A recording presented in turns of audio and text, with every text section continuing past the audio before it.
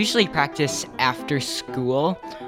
For sure, it's like a busy schedule, especially with like Emma teaching students and whatever, but we make it work. What's it like to have this really, it's almost like a business, but a really close relationship between brother and sister? Well, we do a fair amount of playing as a duo together, which means we're going to be in very close contact with each other. And I won't say we never fight, but we do get along and we do make it work. And altogether, I think we work together really well. Jacob, both you and your sister play some challenging stuff. Why is it fun to play this Chopin that we're going to take a close listen to? This is a very difficult piece. Chopin said it was one of his hardest works. It's about 11 minutes in length, and it's full of bombastic chords and harsh notes. And in the middle, there's like a slow section and a moment of calm before it returns to the tumultuous theme. It's Chopin Scherzo No. 1 in B minor.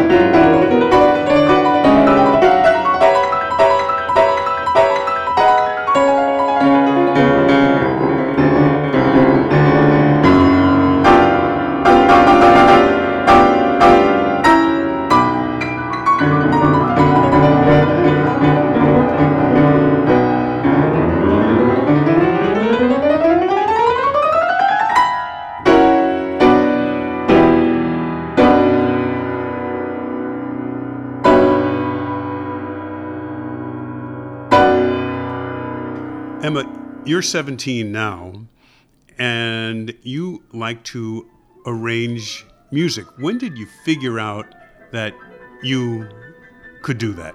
Actually, there's a great story that goes behind it. So it started about 3 or 4 years ago, 5 years ago.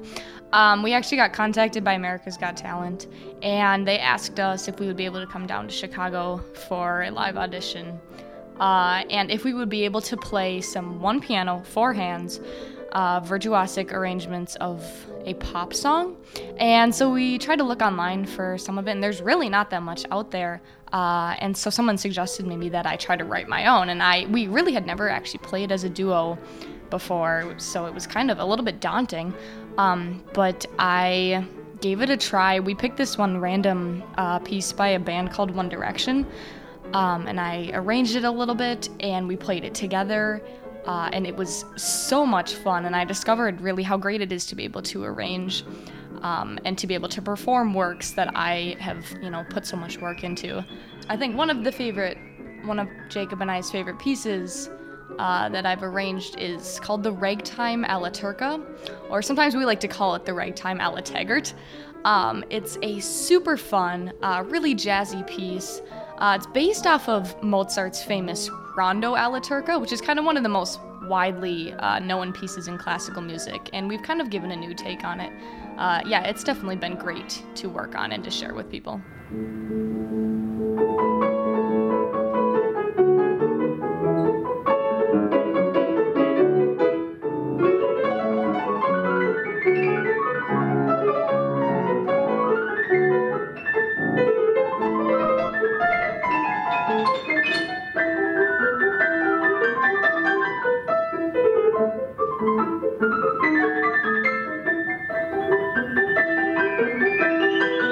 What is it about arranging an already existing piece that you so enjoy? I think I enjoy this because it gives the piece the chance to kind of be reborn again, in a sense, because these pieces are from 200 and 300 years ago, and this way you're giving it kind of a new life within a new culture, and you're able to share it with an audience in a way that they've never perceived it before. They've never heard it like this before, even though they might have heard the original piece 100, 200, 300 times. We're speaking with Jacob and Emma Taggart about their piano duet, and you've been on public radio, you've been on television, you tour around the country.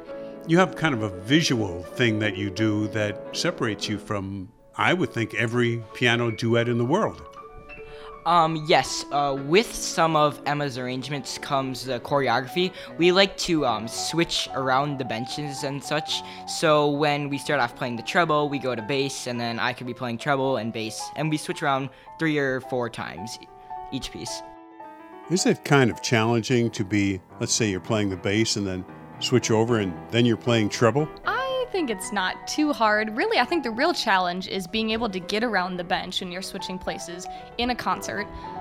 Within 3 measures, when you're wearing a long formal gown and high heels. Jacob has stepped on my dress a couple of times, and I have elbowed him in the face a couple of times by accident. So really the finger part, the playing, is not actually the hardest part. It's kind of coordinating when you're going to switch around and how not to hit your partner in the face.